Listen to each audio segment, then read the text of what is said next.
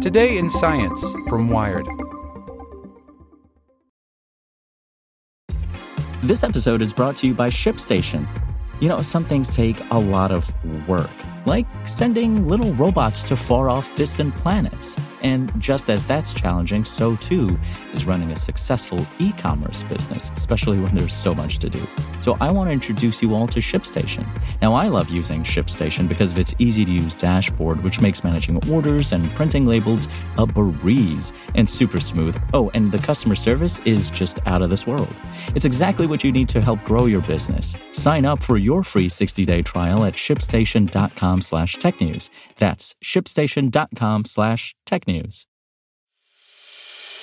As a longtime foreign correspondent, I've worked in lots of places, but nowhere as important to the world as China.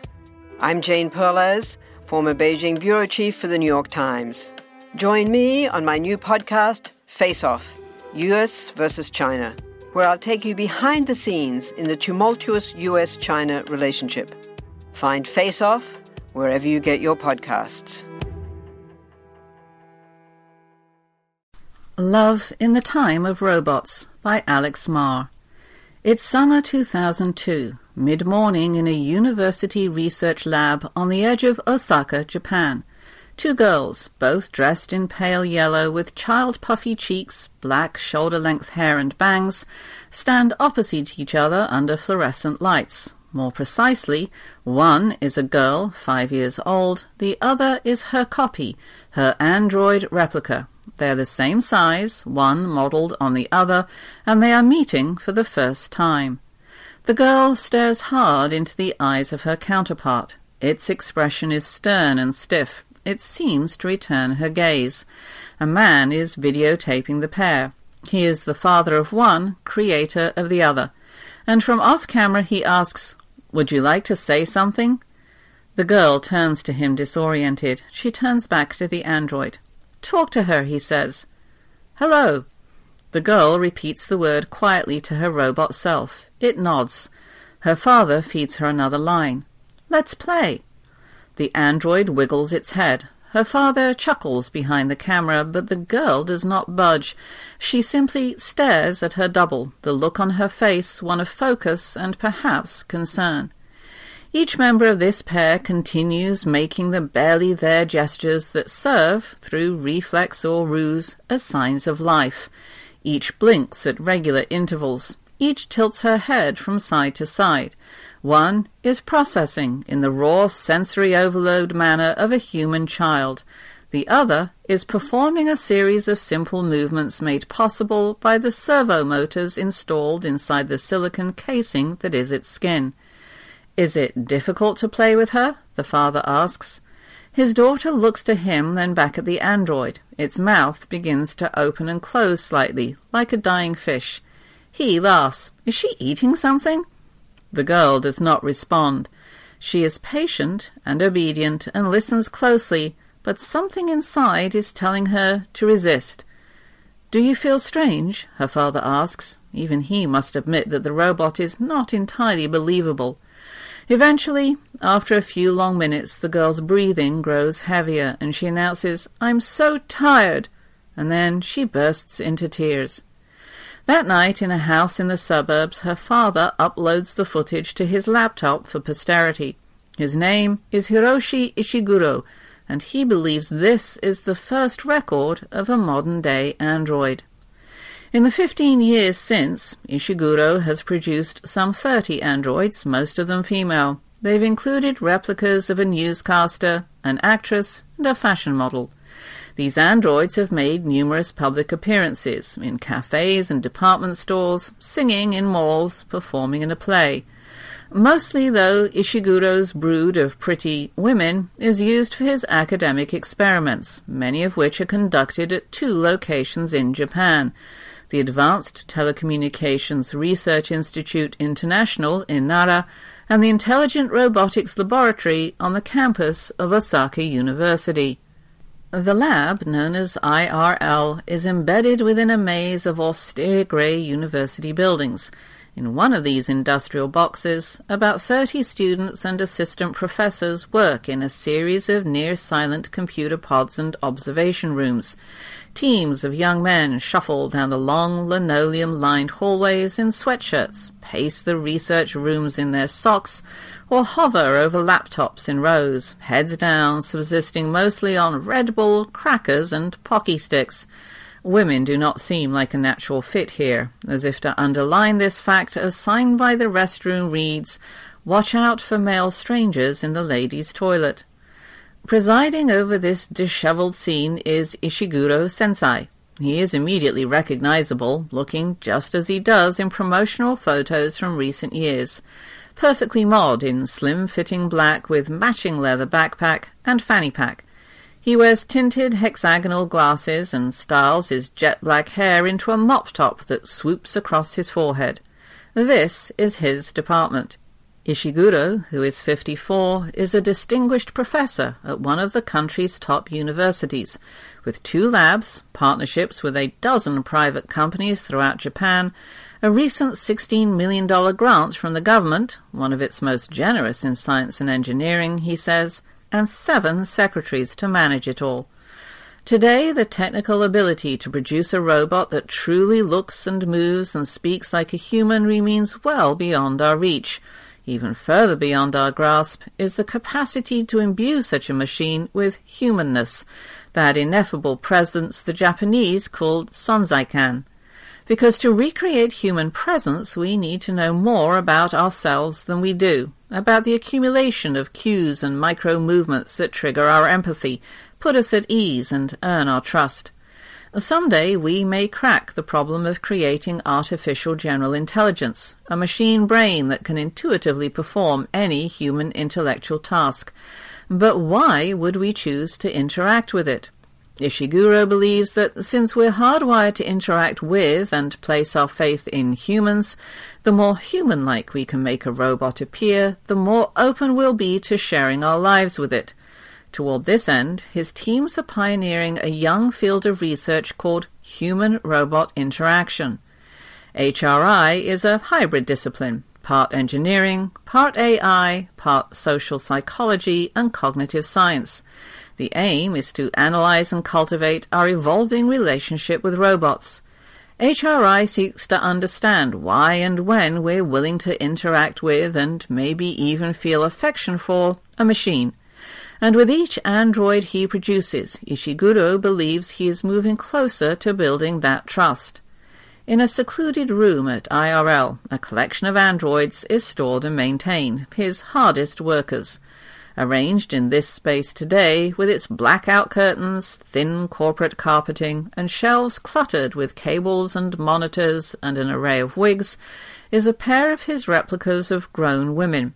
They are models of the Geminoid F series. The name is a play off Geminus, Latin for twin, and a reminder that their human counterparts exist somewhere in the world.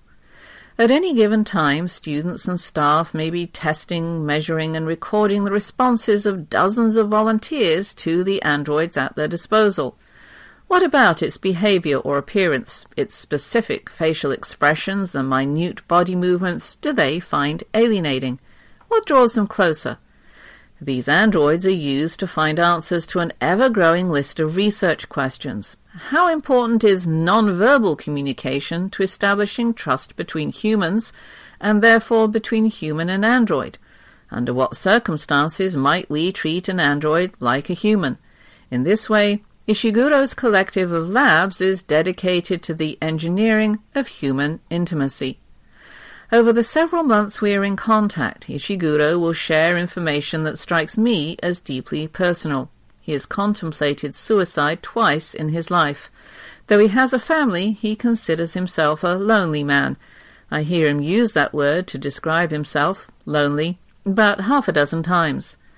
As for me, when I first visit Ishiguro, my situation is this. I am 23 months away from what had seemed like the start of a serious relationship, but was not. I am 15 months away from a rebound relationship that lingered too long. I am 13 months into a period of spending long stints in a small town in upstate New York for the sake of productive quiet. I am readying a book to go to the printers, work that for me is all-consuming and necessary. And lately, when I step back from the manuscript for an afternoon or at night, I feel it. Isolation.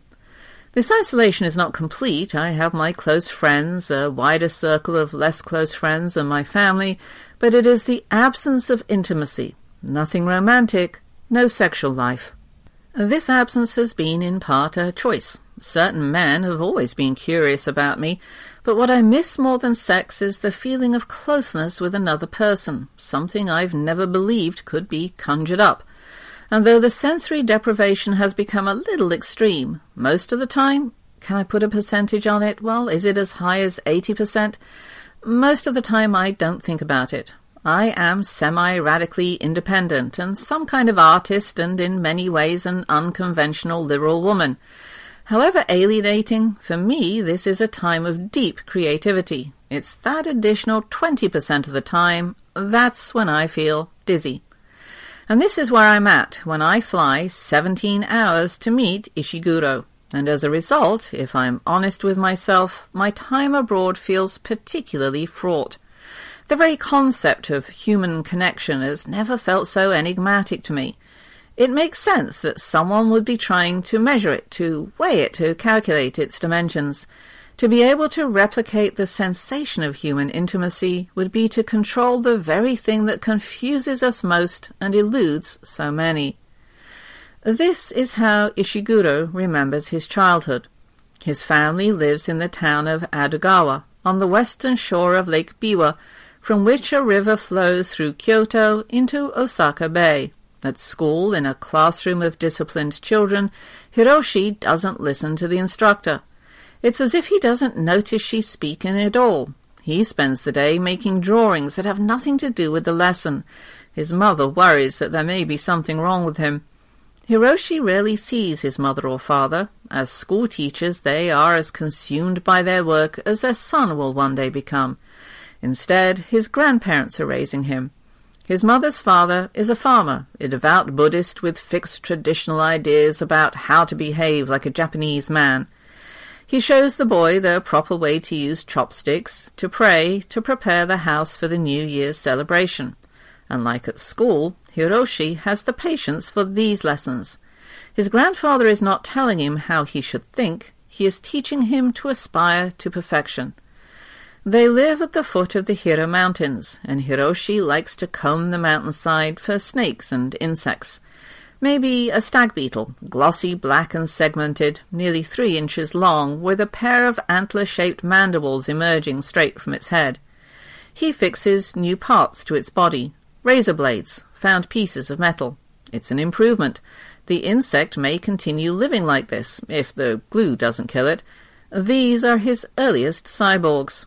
One of Hiroshi's close friends is a boy who lives in a poorer community down by the water. His parents collect and prepare the bodies of the recently dead for burial. Hiroshi does not yet understand that these people are considered to be lesser than his family, because they have a job that, according to local prejudice, is tainted. For this reason, when Hiroshi's mother discovers the friendship, she asks that her son break it off. He will remember this moment for the next 40 years. Hiroshi is a delicate child. He has suffered from extreme skin allergies from the time he was born. His back and chest and arms are covered in itchy, ugly rashes. His only comfort comes from constant touch. Every night his grandparents take turns sitting beside him and scratching his back until he's able to nod off.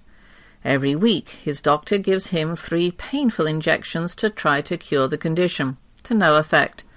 When he is about 12, steroids will finally help, requiring him to keep the drug on hand to this day. His own body will always be alien to him.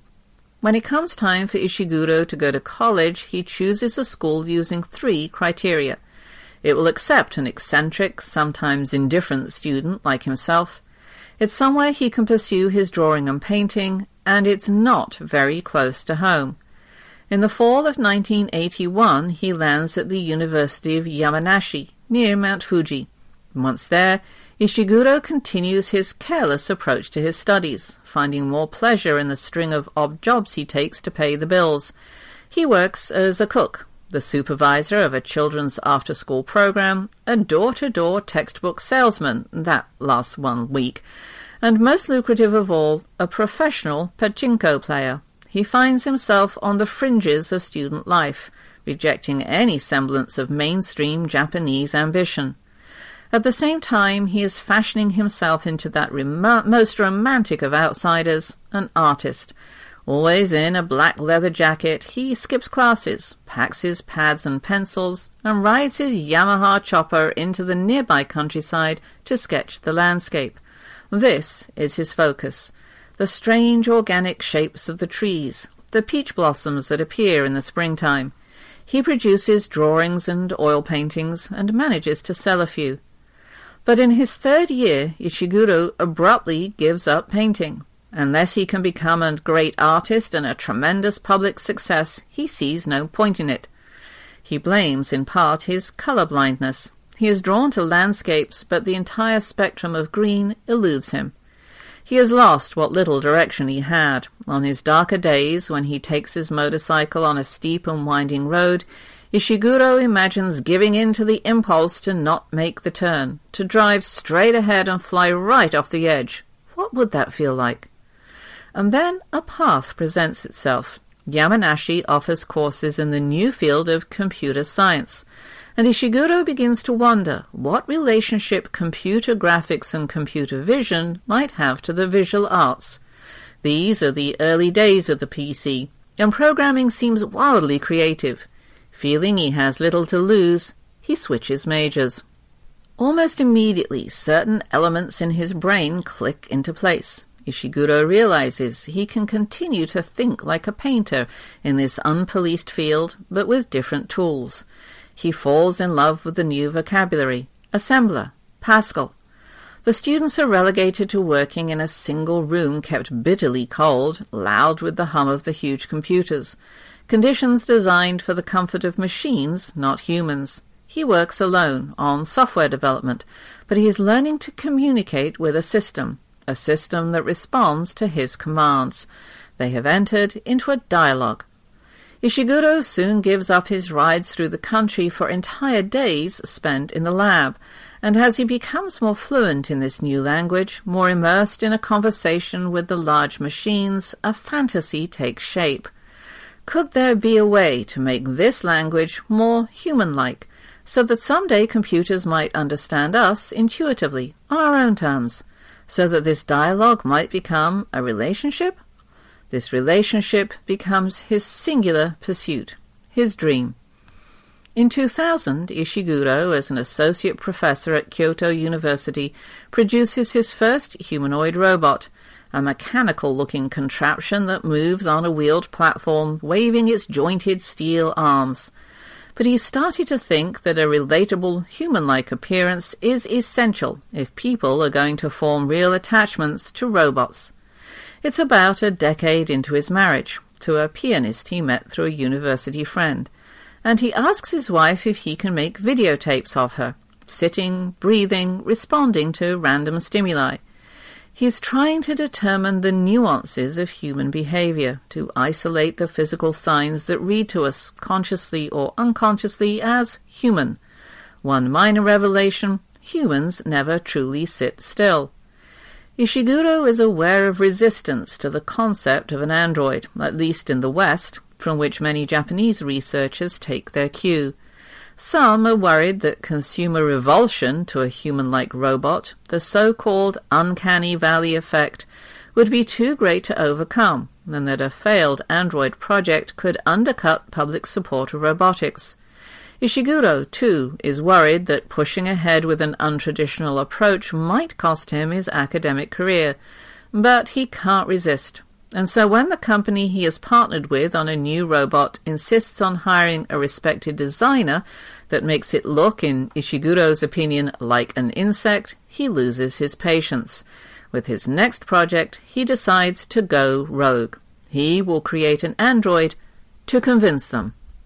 Ishiguro believes that his first android should be the same height as the insect, about 3.5 feet tall, for purposes of comparison. In other words, it will have to be modelled after a human child. And given the painstaking production process, a model must spend hours encased in plaster to cast an accurate replica. There is only one child he can possibly get permission to use, his own. A few years earlier, Ishiguro became a father to a daughter named Risa, and he now turns to his wife to explain his plan.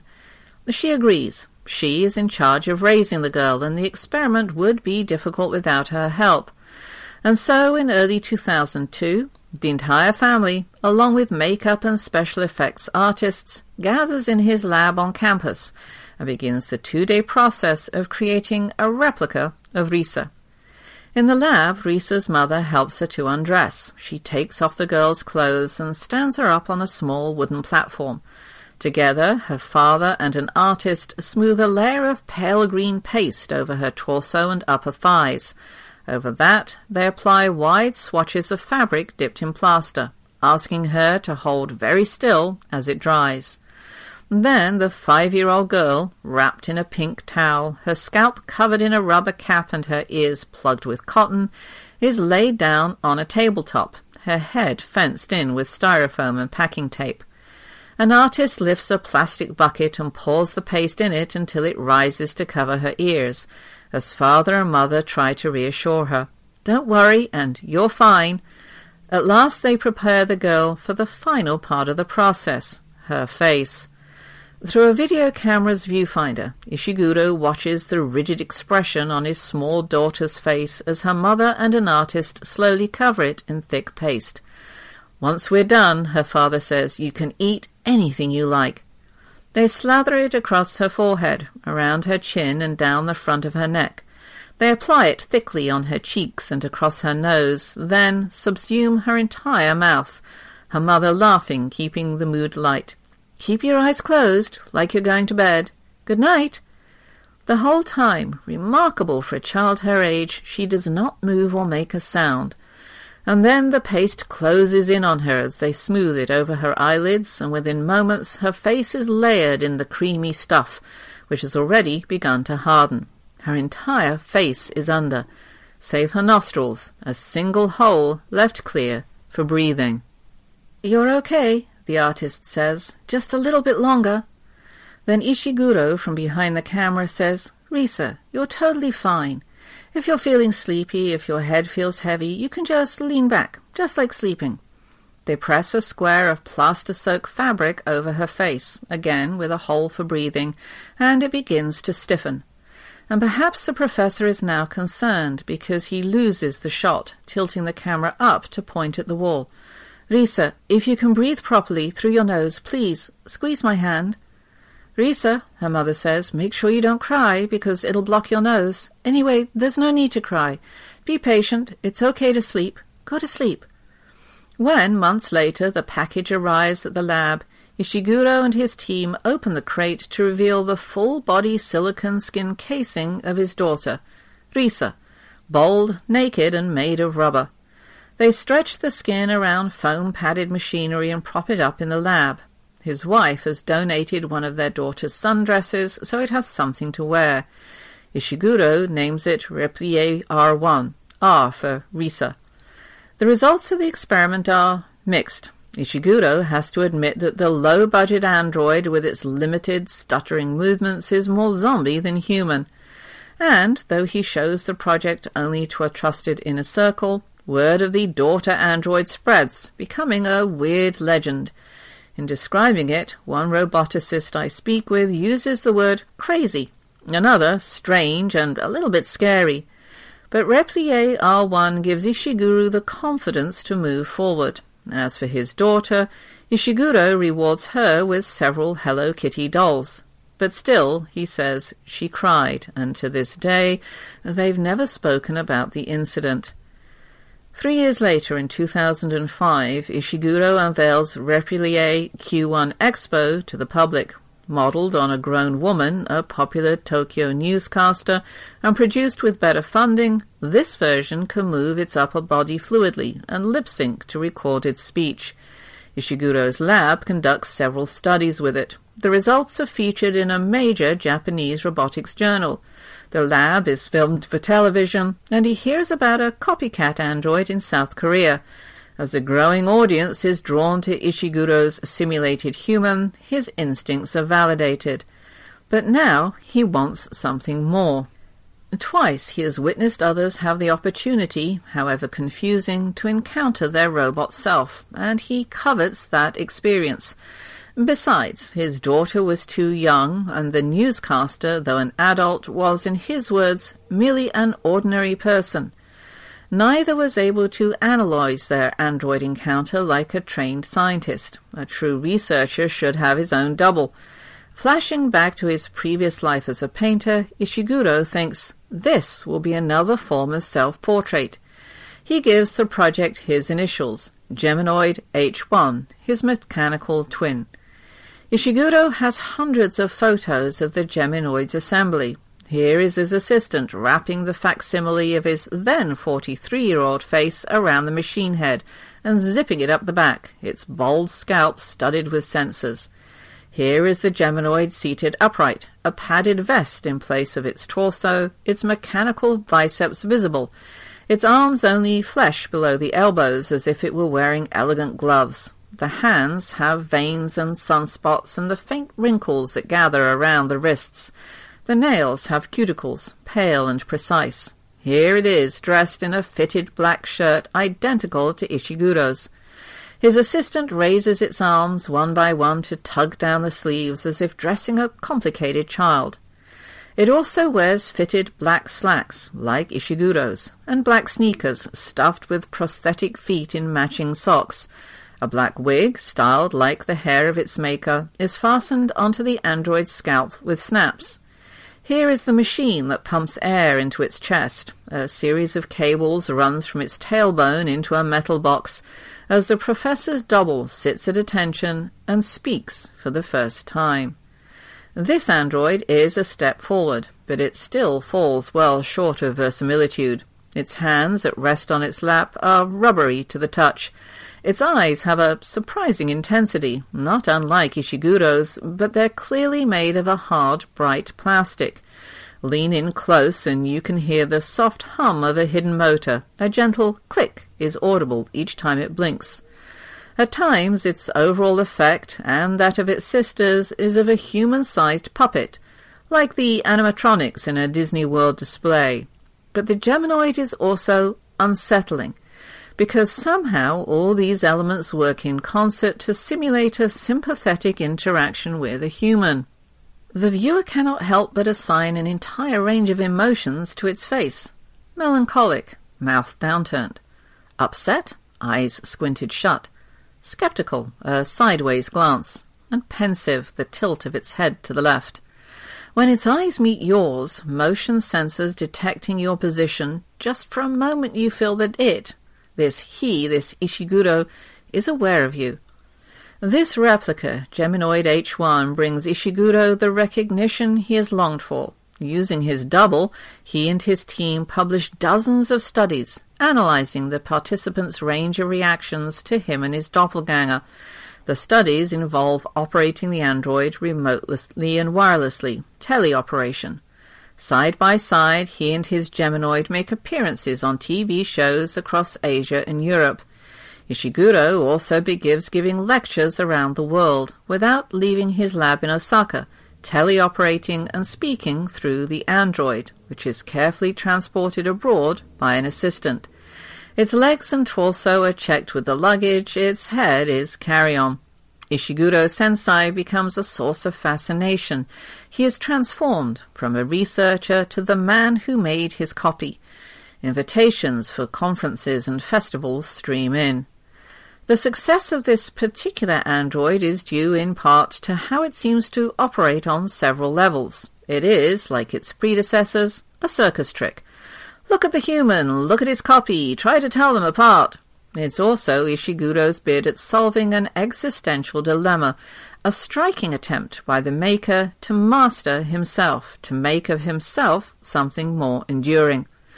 At the same time, it has created a new predicament. Ishiguro has discovered unexpected consequences of living alongside his own replica. He's been dressing in black since his grad school years, and now this has become both his and the H1's official uniform. He was thrilled to realize this clearer vision of himself. But now he must keep his naturally shifting and aging human body corralled within the android's static limits. He finds himself accommodating his android, measuring himself against it, being defined by it, his worth determined by it. In this way, his android makes him both painfully conscious of his aging body and more physically confident than he's ever been. Ishiguro is multiple myths simultaneously. With his female androids, he is Pygmalion, bringing his Galatea to life. But with his own replica, he is Narcissus, staring into his reflection for hours. Unlike Narcissus, of course, Ishiguro is conscious of the situation he has created, but he's set an unexpected trap for himself through his image. He poses beside his android, in press photos and TV appearances, in ways that accommodate the Geminoid, setting his face to measure its expression.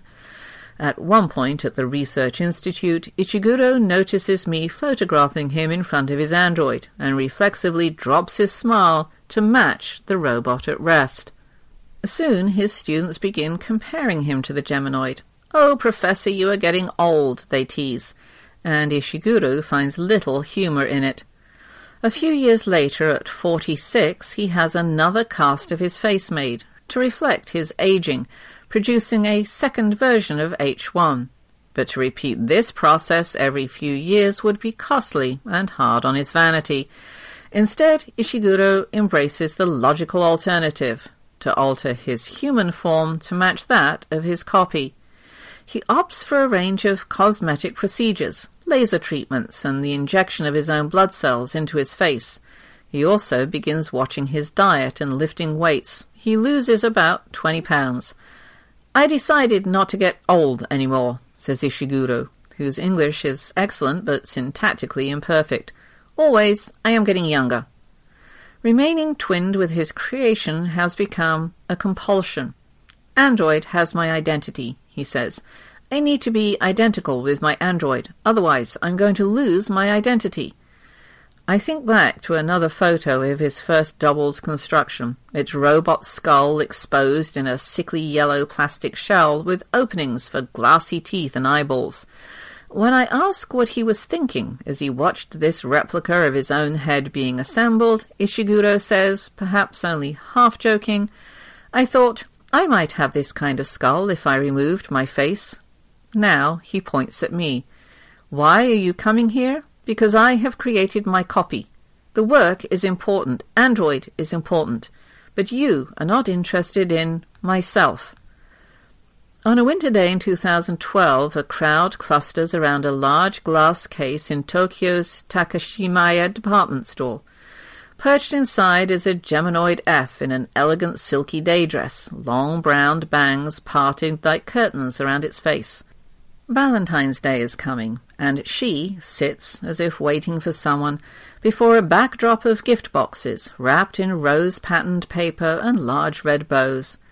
She spends her days staring at her smartphone and mostly ignoring the thousands of visitors who press close to the glass. All the while, she goes through a range of facial expressions, a spectrum of subtle emotions, as if reacting to some text she has just received. It's a clever ploy. By not interacting much with her onlookers, the simulation maintains the appearance of a human likeness. After all, real people spend a lot of time willfully ignoring their surroundings. But occasionally, when you approach, she looks up at you and smiles, and for a moment this feels like an encounter with a pretty stranger. Some days Ishiguro stands across the aisle by the main entrance and watches the people who stop in front of her. He likes to imagine what they believe she is thinking. As complex as we assume ourselves to be, our bonds with one another are often built on very little. Given all the time we now spend living through technology, not many of us would notice, at least at first, if the friend we were messaging were replaced by a bot. And humans do not require much to stir up feelings of empathy with another person or creature, even an object. In 2011, a University of Calgary test found that subjects were quick to assign emotions and intentions to a piece of balsa wood operated with a joystick. In other words, we are so hardwired for empathy that our brains are willing to make the leap to humanizing a piece of wood.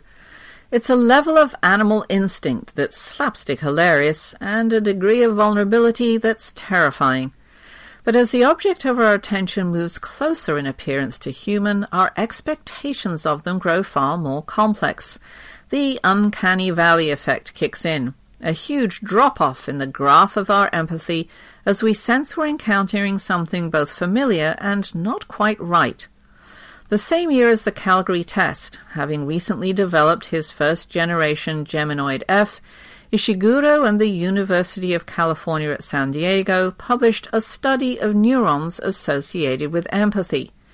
The team used an fMRI machine to scan the brains of 20 people in their 20s and 30s as they watched separate videos of one of Ishiguro's female androids, the same android with its machinery revealed, and the living human that the android was modeled after. The subjects saw each in turn wave its hand, nod, pick up a piece of paper, wipe a table with a cloth.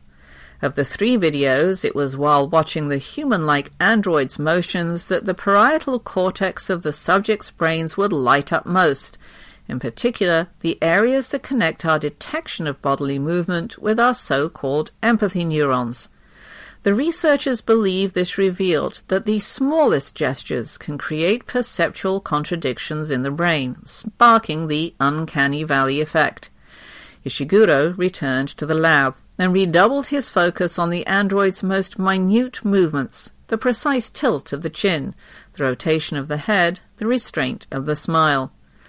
Around the same time as the department store display, Ishiguro managed to use the Geminoid F to generate a bond between 2 humans. Tet-chan, then a game designer based in Tokyo, was recently divorced when he met Ishiguro in 2012, and he mentioned that he was curious about the possibility of a romance with a long-time friend named Miki. Ishiguro invited them both to his research institute in Nara, where he'd asked his students to have a female android ready for teleoperation. He placed Tet-chan at their teleoperation desk and closed the door. He took Miki into the other room to meet the Geminoid F. Then he invited Tet-chan, who was listening in, to talk to him and Miki through the robot.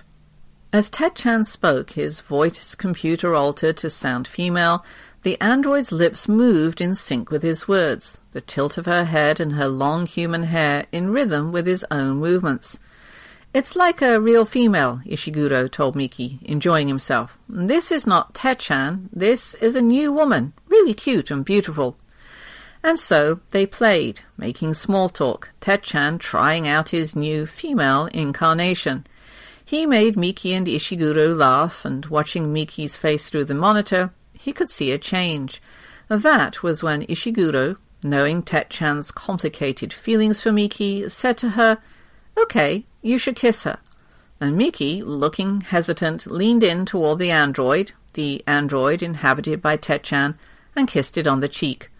The feeling, Tet-chan said, was like thunder. Any boundary between them suddenly vanished. Not long afterward, Tet-chan and Miki decided to live together. Tet-chan is still not exactly sure how Ishiguro's machine worked on them, but he remains convinced that it made them into a couple. Over dinner with Hiroshi. He has spent a lot of time talking to himself through his androids, testing them, imagining their effect on other people. Hiroshi, who by now has asked me to call him by his first name, tells me he'd like to record himself saying, "I love you," and then program an android to repeat it back to him in a female voice. He's kidding when he says this, that maybe it's another of his half-jokes. At the very least, he believes the need for such an exchange exists. It would be, he says, a real conversation. A conversation with himself.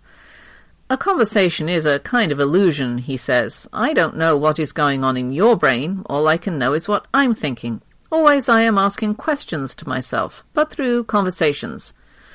Over the years of operating his androids, communicating through them or with them, he has found that he isn't really concerned about the other person's thoughts.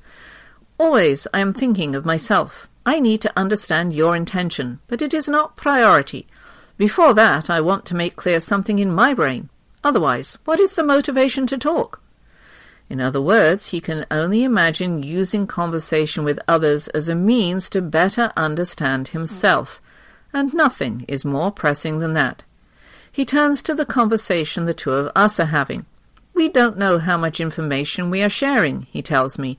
I am always guessing, and you are always guessing. And through our conversation patterns we can believe that we exchange information, but I cannot access your brain directly. What is connection? He asks. Another person is just a mirror. On some fundamental level we understand each other's immediate intentions and desires. Of course we do. How else would we function? But Hiroshi's view, though stark, seems sadly right. There are entire planets of intimate information, our most interior level of consciousness, that we will never fully be able to share. Our longing to connect, to bridge this divide, is a driving human desire, one that Hiroshi believes will someday be satisfied through human-like machines. He is convinced that human emotions, whether empathy or romantic love, are nothing more than responses to stimuli, subject to manipulation. Through the fluid interplay of its pneumatic joints, the arch of its mechanical brow, the tilt of its plastic skull, the many subtle movements achieved through years of research studying the human template, the android becomes more able to span that gap, to form a perfectly engineered bond with us. An elaborate metaphysical trick, perhaps, but does that matter if it feels a need, if it feels real? I think of the gentle look on the face of Geminoid F as she glances down at a smartphone that she cannot read. He wants us to imagine her reading notes we have sent her, to imagine her loneliness, to love her. Every time we project our own feelings onto her, imagine a shared experience or a connection, his work inches forward. Hiroshi says little about his personal life, but with his constant travel and self-imposed 16-hour workdays, I understand that he and his wife lead fairly independent lives.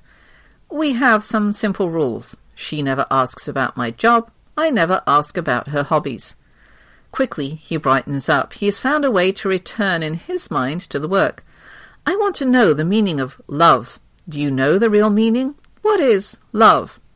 I think for a moment. Well, it changes all the time in my mind. That's good, he says, surprised. You are like a scientist.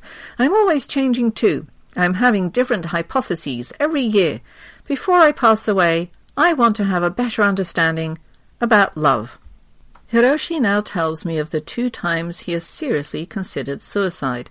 First, at 36, when one of his top students bested him at a computer programming challenge, his focus at the time, and again 10 years later, when another student proved to be a sharper, more prolific writer of technical papers, something Hiroshi took great pride in. Both times he swerved out of the depression by finding a new angle on his work. But those instances heightened his dread that he might not be able to prevent the slow, natural deterioration of his mind. He is already certain that his concentration is not what it once was. Developing dementia as he ages is his worst fear. Without being able to generate new ideas, probably I cannot find any reason to survive in this world. I don't like to imagine that. We are quiet for a moment, and then he leans in again. Do you know what is the soul? He asks. Soul is not so personal. In Japan, when we pass away, our soul goes back to the same place, back to the mountain. So now we are living individually, like this. He motions to the 2 of us sitting on our mats. We have our own souls, but when we pass away, we're going to share something. Soul is going back to the place where souls are coming together. Soul is not lonely, he says. Soul is not alone. On a Saturday night, I meet up with Hiroshi and Rosario Sorbello, a robotics professor from the University of Palermo who makes a couple of pilgrimages to Hiroshi's lab each year. He often sends his students to study there, and he arranged for Hiroshi's android play to be performed in Sicily. For a tall man in a well-tailored suit and fine leather shoes, Sorbello is boyish, and he clearly relishes his access to Hiroshi. He reminds me twice that Hiroshi is a very important person. We meet in Minami, one of Osaka's hectic shopping districts, and have an evening of street food, huge bowls of ramen and batter-fried balls of octopus. Hiroshi used to come here a lot in his days as a poor grad student. After red bean dessert soup, served by a woman in a ruffled apron, Hiroshi makes a decision. Rather than head to a bar, he says we should go to the bar in my office. En route, we stop at a fluorescent-lit 24-hour convenience store to pick up drinking food, wasabi peas, octopus jerky, chocolate Pocky sticks, before boarding the train back to the university. As Hiroshi scrolls through his phone, Sorbello talks about the desire for intimacy with androids, something he's clearly thought a lot about. Can you imagine what it would be like, he asks, to want to kiss a robot, to want to kiss that rubber and not human of flesh? There are people who have those kinds of desires. Imagine if you could run heat through its skin, so that it feels not like cold rubber but warm to the touch. There are people who want to try things like that. Human sexual and romantic relationships are unavoidably messy, he says, and many people would like to keep their lives simple, in which case a relationship with an android might be a solution. I think this is the future, he says. Sex is arguably the ultimate physical act of human connection, but it can also be merely that, an act of simulation of intimacy. Sex can be thought of as something that transcends the purely physical, but in reality it's often an experience that's mostly physical, not as intimate as we pretend it can or should be. Looked at in this light, a whole range of sexual experience, at least in theory, could be replicated with an android. On Sorbello's recommendation, I later read Love and Sex with Robots, a 2007 book by AI expert David Levy. In it he proposes that we are not far from a time, he suggests roughly the year 2050, when humans will desire robots as friends, sexual partners, even spouses, a premise he seems unnervingly okay with. It all comes down to our willingness to believe in the robot's emotional life and desires. Designed with the physical proportions that its human owner prefers, the preferred voice timbre and eye colour and personality type, and the ability to recall and riff on its owner's personal stories and little jokes, Android will captivate human. Levy takes Alan Turing's famous claim that the convincing appearance of intelligence in AI is proof of intelligence, and he expands that into the emotional realm. If a robot behaves as though it has feelings, can we reasonably argue that it does not? If a robot's artificial emotions prompt it to say things such as, "I love you," surely we should be willing to accept these statements at face value. Why, if a robot that we know to be emotionally intelligent says, "I love you," or "I want to make love to you," should we doubt it? Human emotions, he argues, are no less programmed than those of an intelligent machine. We have hormones, we have neurons, and we are wired in a way that creates our emotions. In other words, Levy argues, our inner lives are essentially algorithmic, much like an AI's. A few decades from now, he writes, the differences between human and android may be no greater than the cultural differences between peoples from different countries, or even from different parts of the same country. As for the actual sex, Levy believes that it will become not only a recourse for the socially isolated, but also an accepted outlet for the sexually adventurous, or for someone whose partner is sick or travelling. These are pretty radical ideas about human nature and intimacy, and yet I recognize the desire some might have to turn to an android for closeness, for companionship, for comfort when you're far from home, maybe on the other side of the planet on assignment for weeks at a time, And if someone provides you with a salve, why not take it? Most of us already allow technology to mediate what was once simple, direct human interaction. What really is the difference? And is that difference so essential to the experience of being human that it must be preserved? Back on campus, we pass the few students who are still sequestered in the lab, working late, and hide out in Hiroshi's office. There he slides back his whiteboard to reveal a hidden liquor cabinet. He pours us some excellent local whiskey, and we sit back and listen to his collection of music, everything from Japanese pop ballads to Simon and Garfunkel. We've all had a few. Hiroshi tells us about how, from the moment he started exposing people to his androids, a shift took place.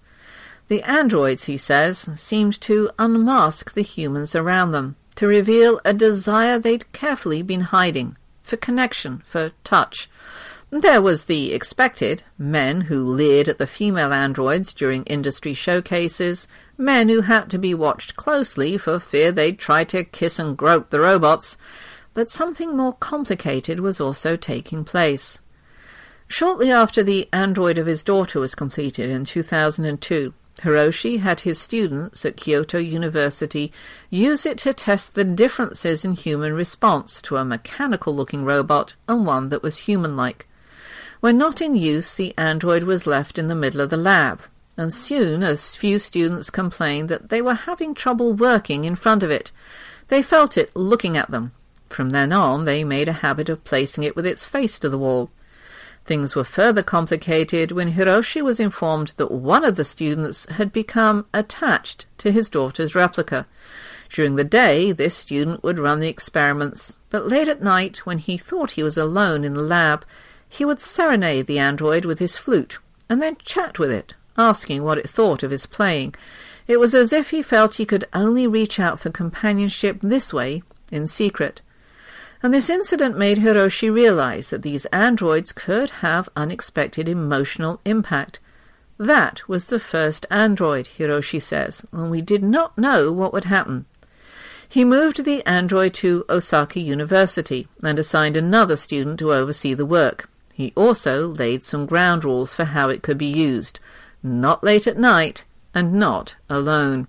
When he then created the first replica of a grown woman, he was a little wary of what his students might do with it in the lab. Would they want to sleep holding her in their arms?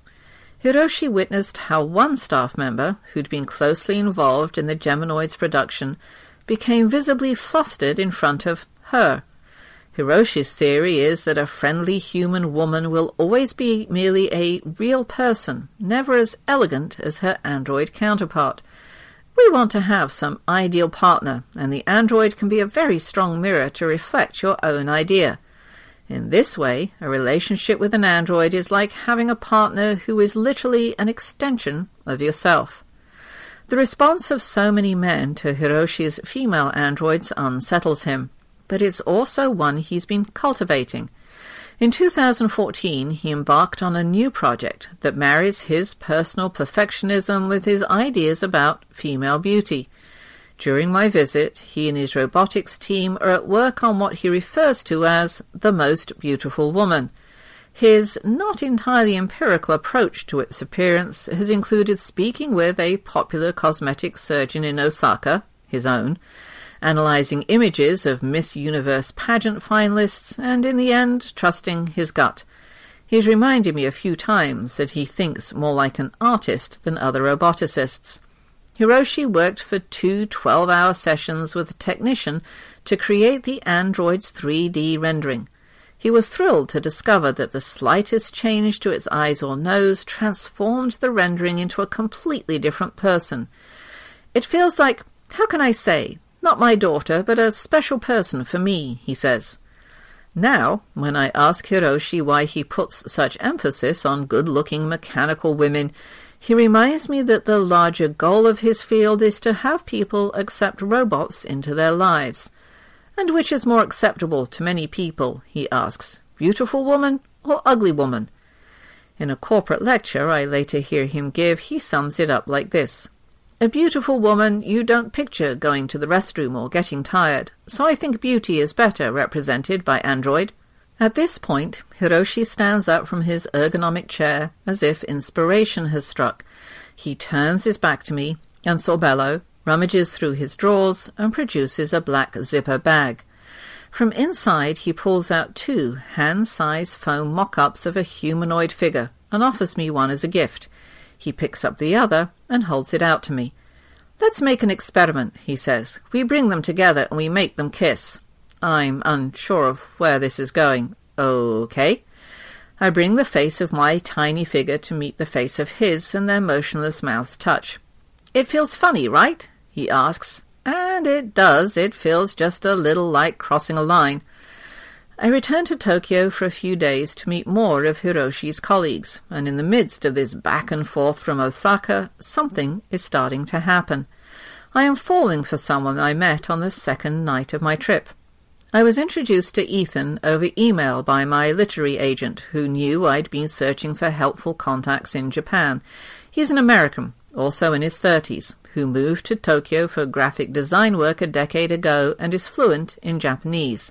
Ethan, a pseudonym, emailed me the names of fixers and translators and boutique hotels and agreed to join me for dinner before I took their Shinkansen bullet train west to Osaka. When I found him that evening at our meeting spot in front of a Shibuya-ku metro station, his eyes reflected back to me the thought just then crossing my mind. This will be a very good night. I've never been particularly drawn to men who are handsome in a conventional way, but Ethan's looks are so classically handsome it seems impossible that he walks around with such a face and such a strong jawline and such a finely shaped head. Have I ever before thought about the shape of a man's head? There is also the small hollow at the back of his neck and the width of his shoulders. Something about their proportion gives me a startled feeling in my chest, and the smell of his skin and the timbre of his voice, deep and musical. He becomes my guide in an unfamiliar city. I am led around and am much happier for it. We drink in a white bar with sliding paper screens, a jazz bar in which no one is allowed to laugh out loud, a space with 8 seats covered in Wim Wenders film posters, a hotel lounge with a piano singer and 52nd floor views of the city. We talk about books. We talk about our families. We talk about the people we've thought we loved. We walk down the streets at night with our arms lightly touching. We sit with our knees lightly touching. I lay my palm on that hollow at the back of his neck.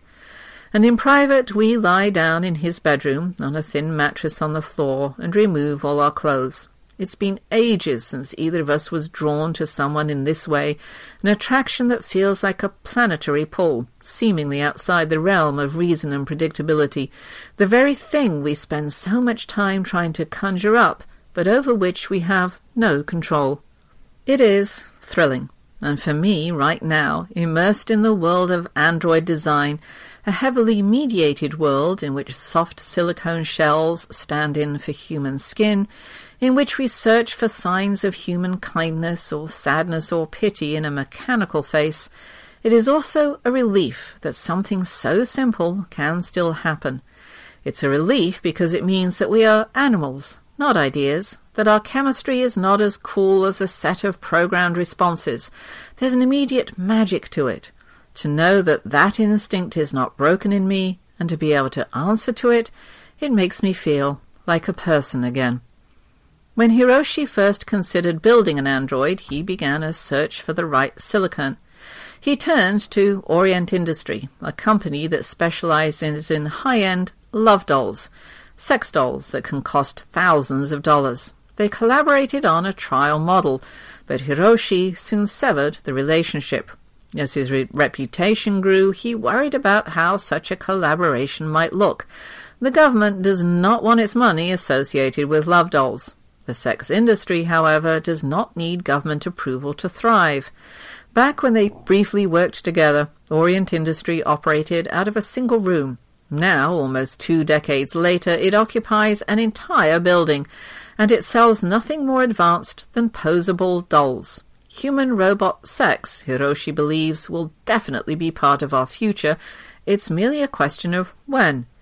He knows that his research would be very helpful in that arena, but as a respected academic, he would require a non-commercial, for the betterment of society reason to pursue that line of inquiry.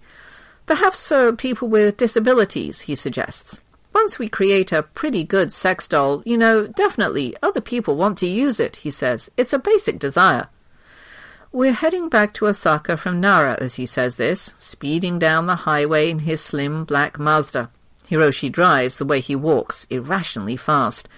And eventually our talk turns to the 1982 film Blade Runner. He's stuck on the lead female replicant, whose name he can't remember. She looks like you. Hiroshi pauses for a moment, and when he speaks again, it's in a thoughtful voice. Someday, I want to have my own replicant, he says. Probably everybody wants to have one, right? Don't you think? Their own attractive robot? Yeah, I think so. In what must be another of his one-sided conversation, he's agreeing with himself. It is not just robot, it's almost human. It's ideal. An ideal woman? Probably. No idea, he laughs. That is one of the projects. The most beautiful android. We drive on in silence, and then he asks a surprising question. What would people think if he made my copy? For whatever reason, the possibility, even in the abstract, has never occurred to me, and the idea is unexpectedly intimate. I try to imagine how this would play out. They would encase my body in plaster, and then my various parts would be moulded and manufactured and bolted together, and a silicon replica of my face, a bold and half-smiling not-me, would be stretched around its mechanical skull. And then my parts would be delivered to one of Hiroshi's labs and unpacked and assembled and dressed in a skirt and blouse and a long black wig. Maybe a student would take a pair of heels, patent leather, slipped off an older model, and place them on my feet. Eyes that are not my own, but of a convincing shine and colour, would appear to stare back at the gathering of researchers. Let's say I'm not used in the lab at first, but put out into the world on display, destined for a new stage play or an android opera. An assistant professor and I will travel together from venue to venue. At the end of each international stop, back at the hotel, maybe he'll crack open the valise that holds my head and talk to me about his frustrations. And eventually, when this android theatre comes to the end of its run, I will be retired to an observation room, stacked against the wall with my clothes and hair stripped off and my head bowed. And the students will sometimes entertain themselves late at night by making my replica sing karaoke while they drink beer. And for the rest of time, or until my silicon is no longer considered worth replacing, this facsimile of myself will be made to do things, to say things that are beyond my control, always borrowing my appearance, my face, my expressions, the memory of the living woman who was her model.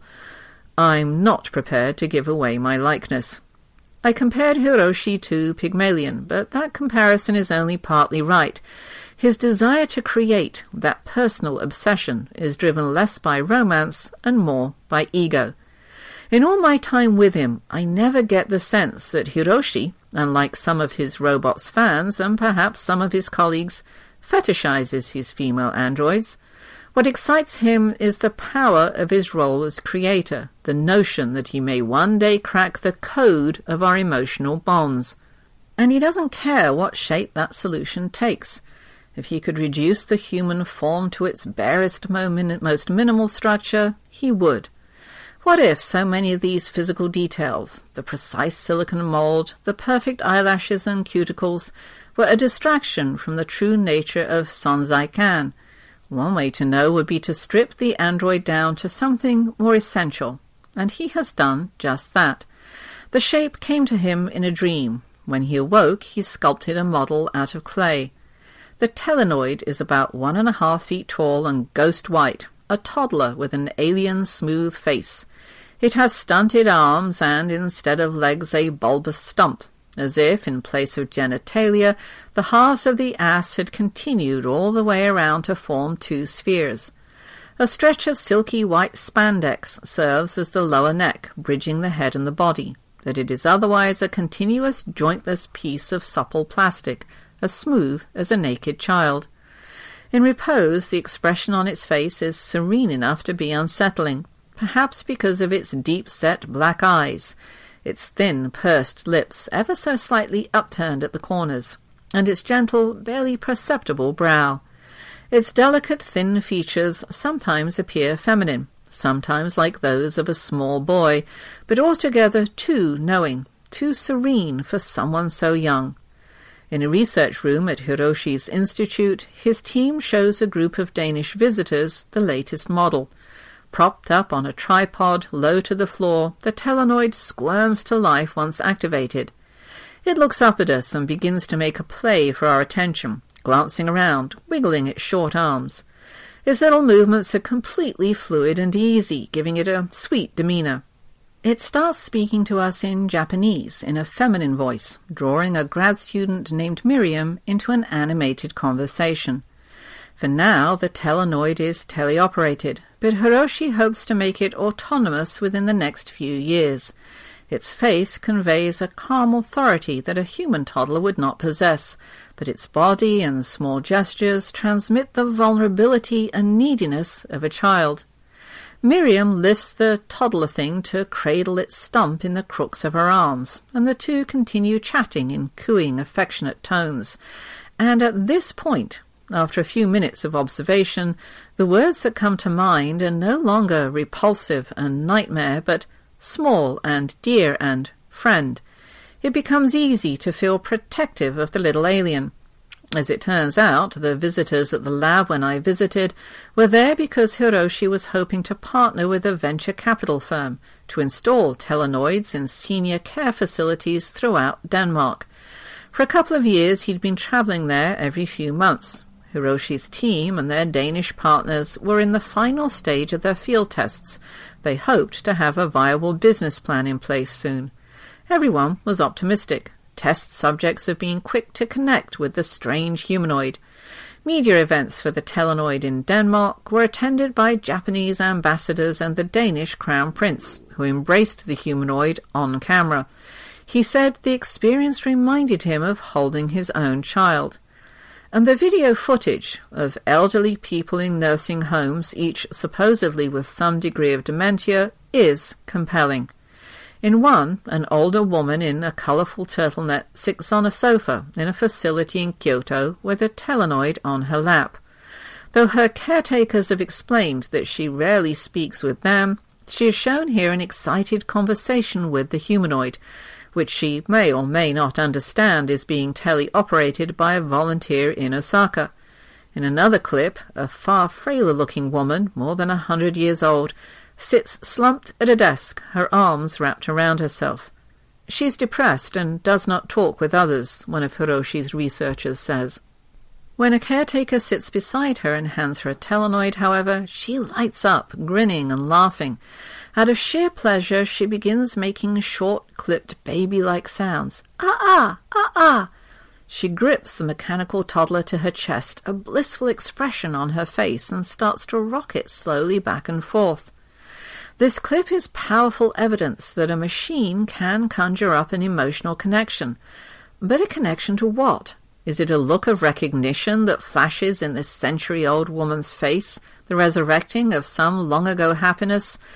We don't know yet exactly, the researcher says, but those who love telenoid tend to be someone who used to have a baby. It takes a moment for the horror of this statement to sink in, that someone would be left alone in their advanced age to relive the joy of having a child through the cradling of a robot with stunted limbs. More than a dozen years of progress have brought Hiroshi full circle, from his young daughter's android to another child robot, one that is blank, one that can be anyone's small child. A human-like robot that is both terrifying in appearance on the most primal gut level and undeniably effective. Once it's in operation, you're drawn to it, in sync with it, cannot help but feel empathy with it. The countless ways in which we judge someone based on their appearance all evaporate in the face of this neutral appearance, as Hiroshi calls the telenoid's blank, abstract body. And what is left in its place is that ineffable thing he has been trying to define, a distinctly human presence, free of the uncanny. It is an outsider, like its maker, but one who manages to trigger our affection. While holding the android, it hardly matters that this humanness is emitting from something that barely resembles a human at all. Today, Hiroshi's daughter android stands on a white platform, sealed inside a glass display in one of his labs. Even draped in a pale yellow sundress, it is an unnerving sight. Its arms are too long, almost simian, its hands dangling far too low, one posed awkwardly over the crotch as if to shield it. The face, with its grimly downturned mouth, is imprinted with tension. It appears to wear the look of its inception 15 years ago, the very human discomfort of the little girl who was its prototype. Risa is now studying in her father's department at the university, one of only a handful of women. The family is pleased, though Hiroshi is a little confounded. They had never discussed his work. "But this is positive, right?" he asks me with a note of vindication. "I'm not sure if making her android was positive or negative effect for her. And finally she come to my lab," he says. "I have some excuse for people now," and this makes him laugh. For Hiroshi, Risa seems to exist in opposition to his most beautiful female archetype. Smart and impatient, not girlish, a free thinker. She seems to surprise him. He sees her as a mix of typical female characteristics and some strong character like me. She's talented at math and physics, and he has the impression that she's competitive, particularly with the boys. She is very tough sometimes, he says. Meeting her for the first time in a small conference room down the hall from her father's office, I am immediately struck by Risa's calm intelligence. With the same round face and high-set eyes, Risa is undeniably the girl from the video clips, now in a fitted blouse, eyeglasses, and wearing a crystal pendant, her hair pulled back in a low-hanging ponytail. This is the girl who, as a toddler, was already playing with her father's early robots, blissed out, trying to make them chase her around the lab. He still uses this footage in his PowerPoint presentations. She's never seen him lecture, and only recently read his books for the first time. On the subject of her replica, Risa is as pragmatic as her father.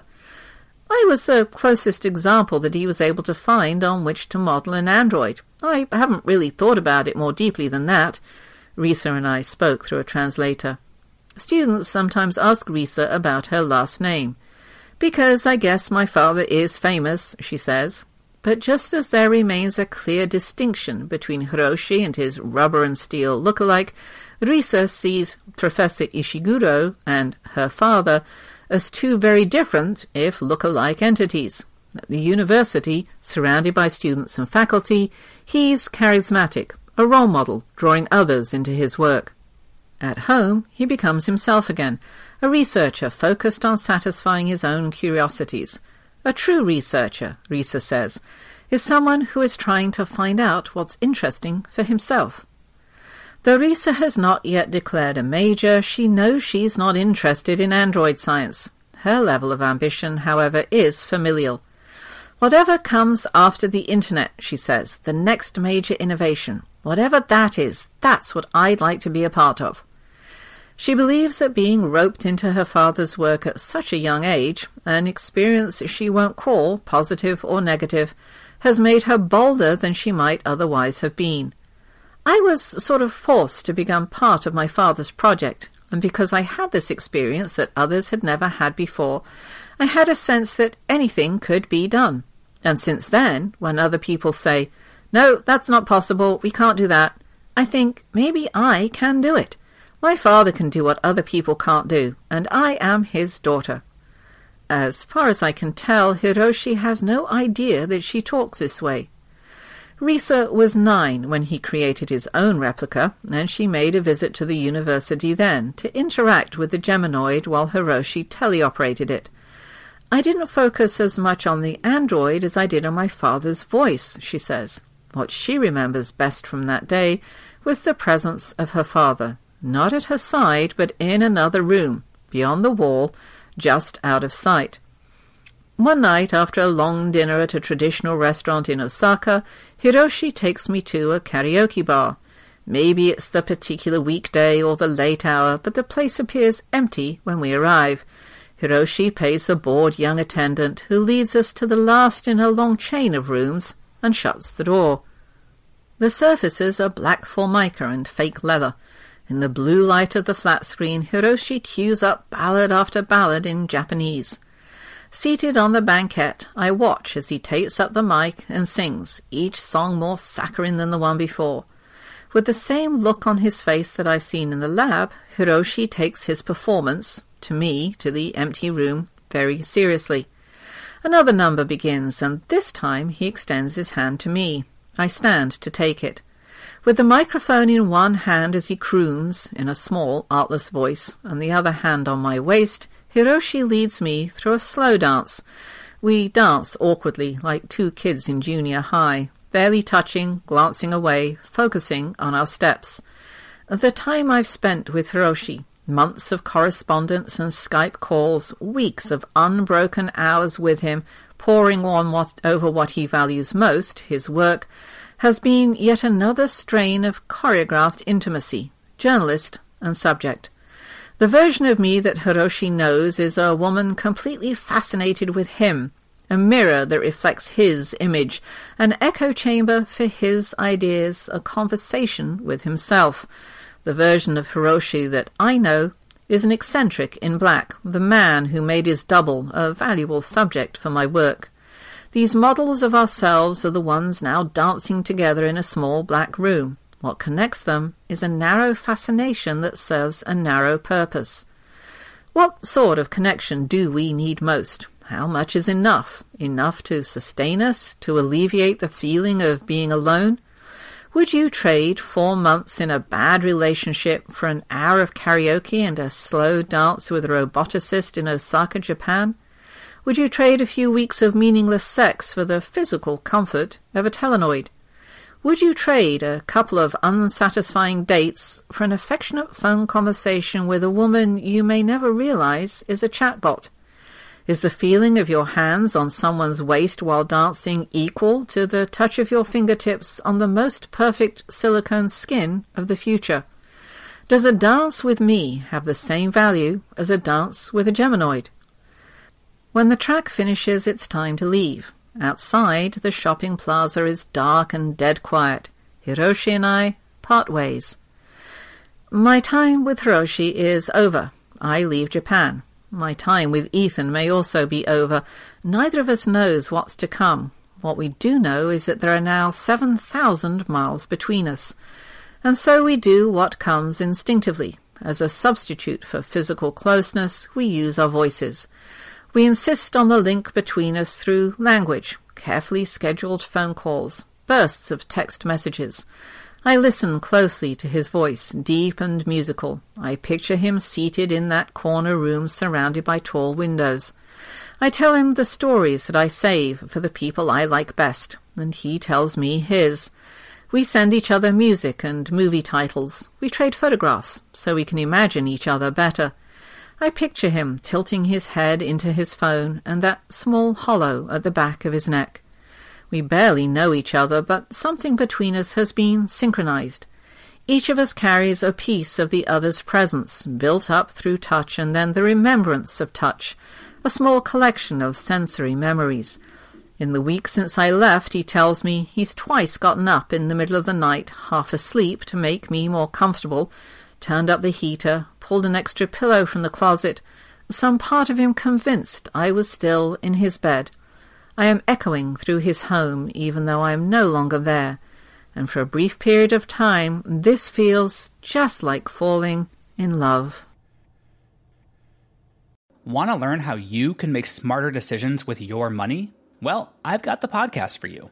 I'm Sean Piles, and I host NerdWallet's Smart Money Podcast.